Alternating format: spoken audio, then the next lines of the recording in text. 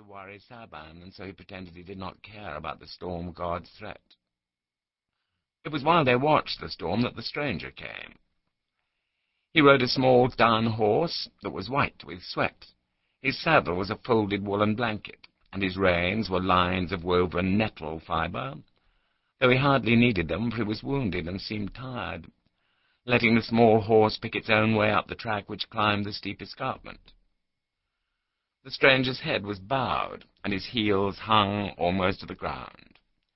He wore a woolen cloak, dyed blue, and in his right hand was a bow, while on his left shoulder there hung a leather quiver filled with arrows, fledged with the feathers of seagulls and crows. His short beard was black, while the tribal marks scarred into his cheeks were grey. Lengai hissed at Saban to stay silent, then tracked the stranger eastward. Lengai had an arrow on his bowstring, but the stranger never once turned to see if he was being followed, and Lengai was content to let the arrow rest on its string. Saban wondered if the horseman even lived, for he seemed like a dead man slumped inert on his horse's back. The stranger was an outlander. Even Saban knew that, for only the outfolk rode the small, shaggy horses and had grey scars on their faces. The outfolk were enemy, yet still Lengai did not release his arrow. He just followed the horseman, and Saban followed Lengai, until at last the outlander came to the edge of the trees where bracken grew. There the stranger stopped his horse and raised his head to stare across the gently rising land, while Lengai and Saban crouched unseen behind him. The stranger saw bracken, and beyond it, where the soil was thin above the underlying chalk, grassland. There were grave mounds dotted on the grassland's low crest. Pigs rooted in the bracken, while white cattle grazed the pasture land. The sun still shone here. The stranger stayed a long while at the wood's edge, looking for enemies, but seeing none. Off to his north, a long way off, there were wheat fields fenced with thorn, over which the first clouds, outriders of the storm, were chasing their shadows. But all ahead of him was sunlight. There was life ahead, darkness behind, and the small horse, unbidden, suddenly jolted into the bracken. The rider let it carry him. The horse climbed the gentle slope to the grave mounds. Lengai and Saban waited until the stranger had disappeared over the skyline, then followed, and once at the crest they crouched in a grave's ditch and saw that the rider had stopped beside the old temple.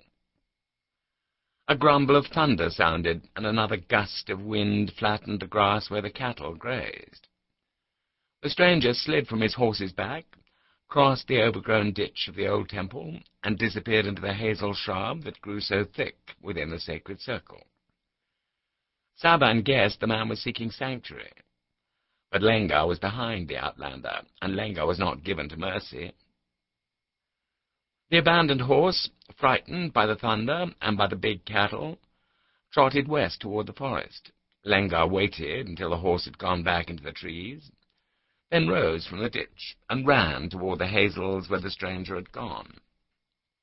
Saban followed, going to where he'd never been in all his 12 years, to the old temple. Once, many years before, so long before that no one alive could remember those times, the old temple had been the greatest shrine of the heartland. In those days, when men had come from far off to dance the temple's rings, the high bank of chalk that encircled the shrine had been so white that it seemed to shine in the moonlight. From one side of the shining ring to the other was 100 paces, and in the old days that sacred space had been beaten bare by the feet of the dancers, as they girdled the death house that had been made from 3 rings of trimmed oak trunks.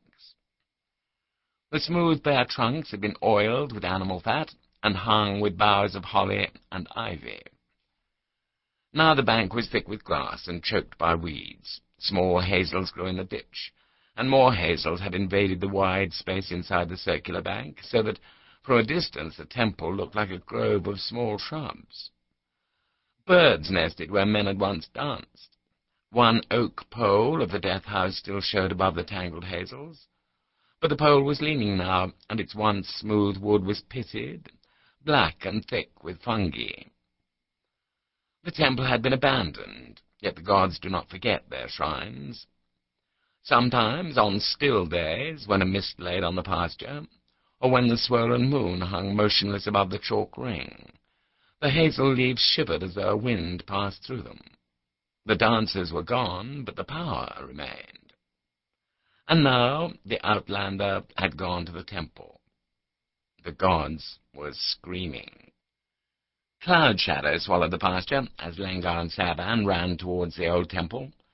Saban was cold, and he was scared. Lengar was also frightened. But the outfolk were famous for their wealth, and Lengar's greed overcame his fear of entering the temple. The stranger had clambered through the ditch and up the bank, but Lengar went to the old southern entrance where a narrow causeway led into the overgrown interior. Once across the causeway, Lengar dropped onto all fours and crawled through the hazels. Saban followed reluctantly, not wanting to be left alone in the pasture when the storm god's anger broke. To Lengar's surprise, the old temple was not entirely overgrown, for there was a cleared space where the death house had stood. Someone in the tribe must still visit the old temple, for the weeds had been cleared, the grass cut with a knife, and a single ox skull lay in the death house, where the stranger now sat with his back against the one remaining temple post. The man's face was pale, and his eyes were closed, but his chest rose and fell with labored breathing. He wore a strip of dark stone inside his left wrist, fastened there by leather laces. There was blood on his woolen trews. The man had dropped his short bow and his quiver of arrows beside the ox skull, and now clutched a leather bag to his wounded belly. He'd been ambushed in the forest 3 days before. He'd not seen his attackers, just felt the sudden hot pain of the thrown spear, then kicked his horse and let it carry him out of danger. "I'll fetch father," Saban whispered. "You won't," Lengar hissed. And the wounded man must have heard them, for he opened his eyes and grimaced as he leaned forward to pick up his bow. But the stranger was slowed by pain, and Lengar was much faster. He dropped his longbow, scrambled from his hiding-place, and ran across the death house, scooping up the stranger's bow with one hand and his quiver with the other. In his hurry, he spilled the arrows, so that there was only one left in the leather quiver. A murmur of thunder sounded from the west. Saban shivered, fearing that the sound would swell to fill the air with the god's rage. But the thunder faded, leaving the sky deathly still. "Sanas," the stranger said, then added some words in a tongue that neither Lengar nor Saban spoke. "Sanas?" Lengar asked. "Sanas," the man repeated eagerly. Sanas was the great sorceress of Cathalo, famous throughout the land, and Saban presumed the stranger wanted to be healed by her. Lengar smiled. "Sanas is not of our people," he said. "Sanas lives north of here." The stranger did not understand what Lengar said. "Erek," he said. And Saban, still watching from the undergrowth, wondered if that was the stranger's name, or perhaps the name of his god. "Erek," the wounded man said, more firmly. But the word meant nothing to Lengar, who had taken the one arrow from the stranger's quiver and fitted it onto the short bow. The bow was made of strips of wood and antler, glued together and bound with sinew, and Lengar's people had never used such a weapon. They favored the longer bow carved from the yew tree. But Lengar was curious about the odd weapon. He stretched the string, testing its strength. "Erek!" the stranger cried loudly. "You're out, folk," Lengar said. "You have no business here." He stretched the bow again, surprised by the tension in the short weapon. "Bring me a healer. Bring me Sanas," the stranger said in his own tongue. "If Sanas were here," Lengar said, recognizing only that name, "I would kill her first." He spat. "That's what I think of Sanas. She's a shriveled old bitch cow, a husk of evil, toad dung made flesh."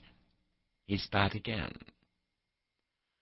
The stranger leaned forward and laboriously scooped up the arrows that had spilled from his quiver, and formed them into a small sheath that he held like a knife as though to defend himself. "Bring me a healer," he pleaded in his own language. Thunder growled to the west, and the hazel leaves shuddered as a breath of cold